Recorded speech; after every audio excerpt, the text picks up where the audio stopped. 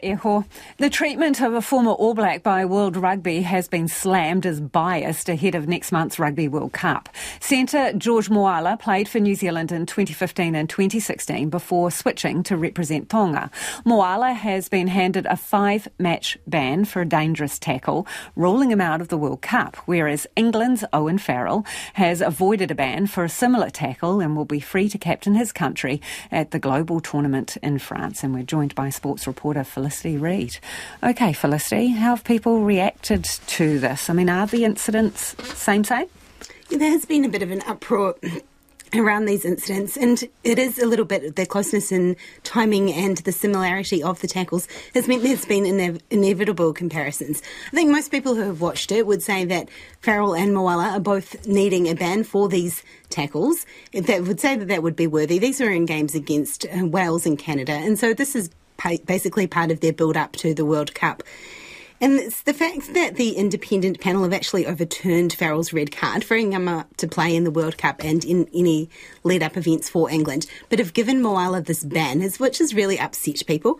And to also put some context around that as well, is that Farrell has actually been in trouble quite recently for dangerous tackles with getting red cards. So if he was banned, that would actually be his 4th ban for a similar type of thing in 5 years.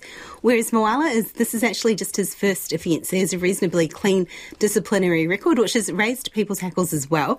So there are 5 former All Blacks who have condemned the decision, and this is them accusing World Rugby's judicial system of being biased in favour of Tier 1 teams. So these are key Pacific players that are calling this out. That's the likes of Peter Aki, Malakai Fekitoa, Lima Sapawanga, Stephen Loatua. They're all questioning about what the difference is between these two incidents and the way that these two players from very different parts of the world get treated by World Rugby.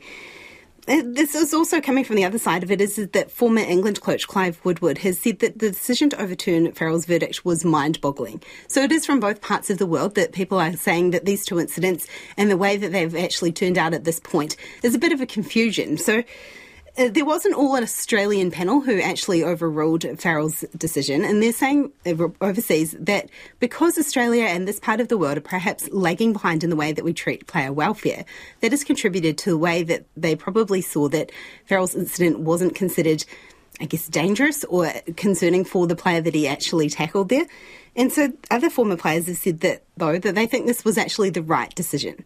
So there is a little bit of split decision around there, but Farrell actually might not be off the hook yet because World Rugby are looking to appeal this decision as well. Okay, let's move on to swimming. And a Swimming World Cup event in Berlin is going to be the first for transgender competitors. Tell us about this. Yes, the World Cup in Berlin in October will have an open category, which is the first time that a World Aquatics event has had this. So last year, swimming's governing body ruled to restrict transgender athletes in women's competition. So that would essentially ban them from competing in the Olympics or World Championships. And this is then turned around now. This open category is basically to mitigate that, an opportunity for swimmers who fit into that category to compete.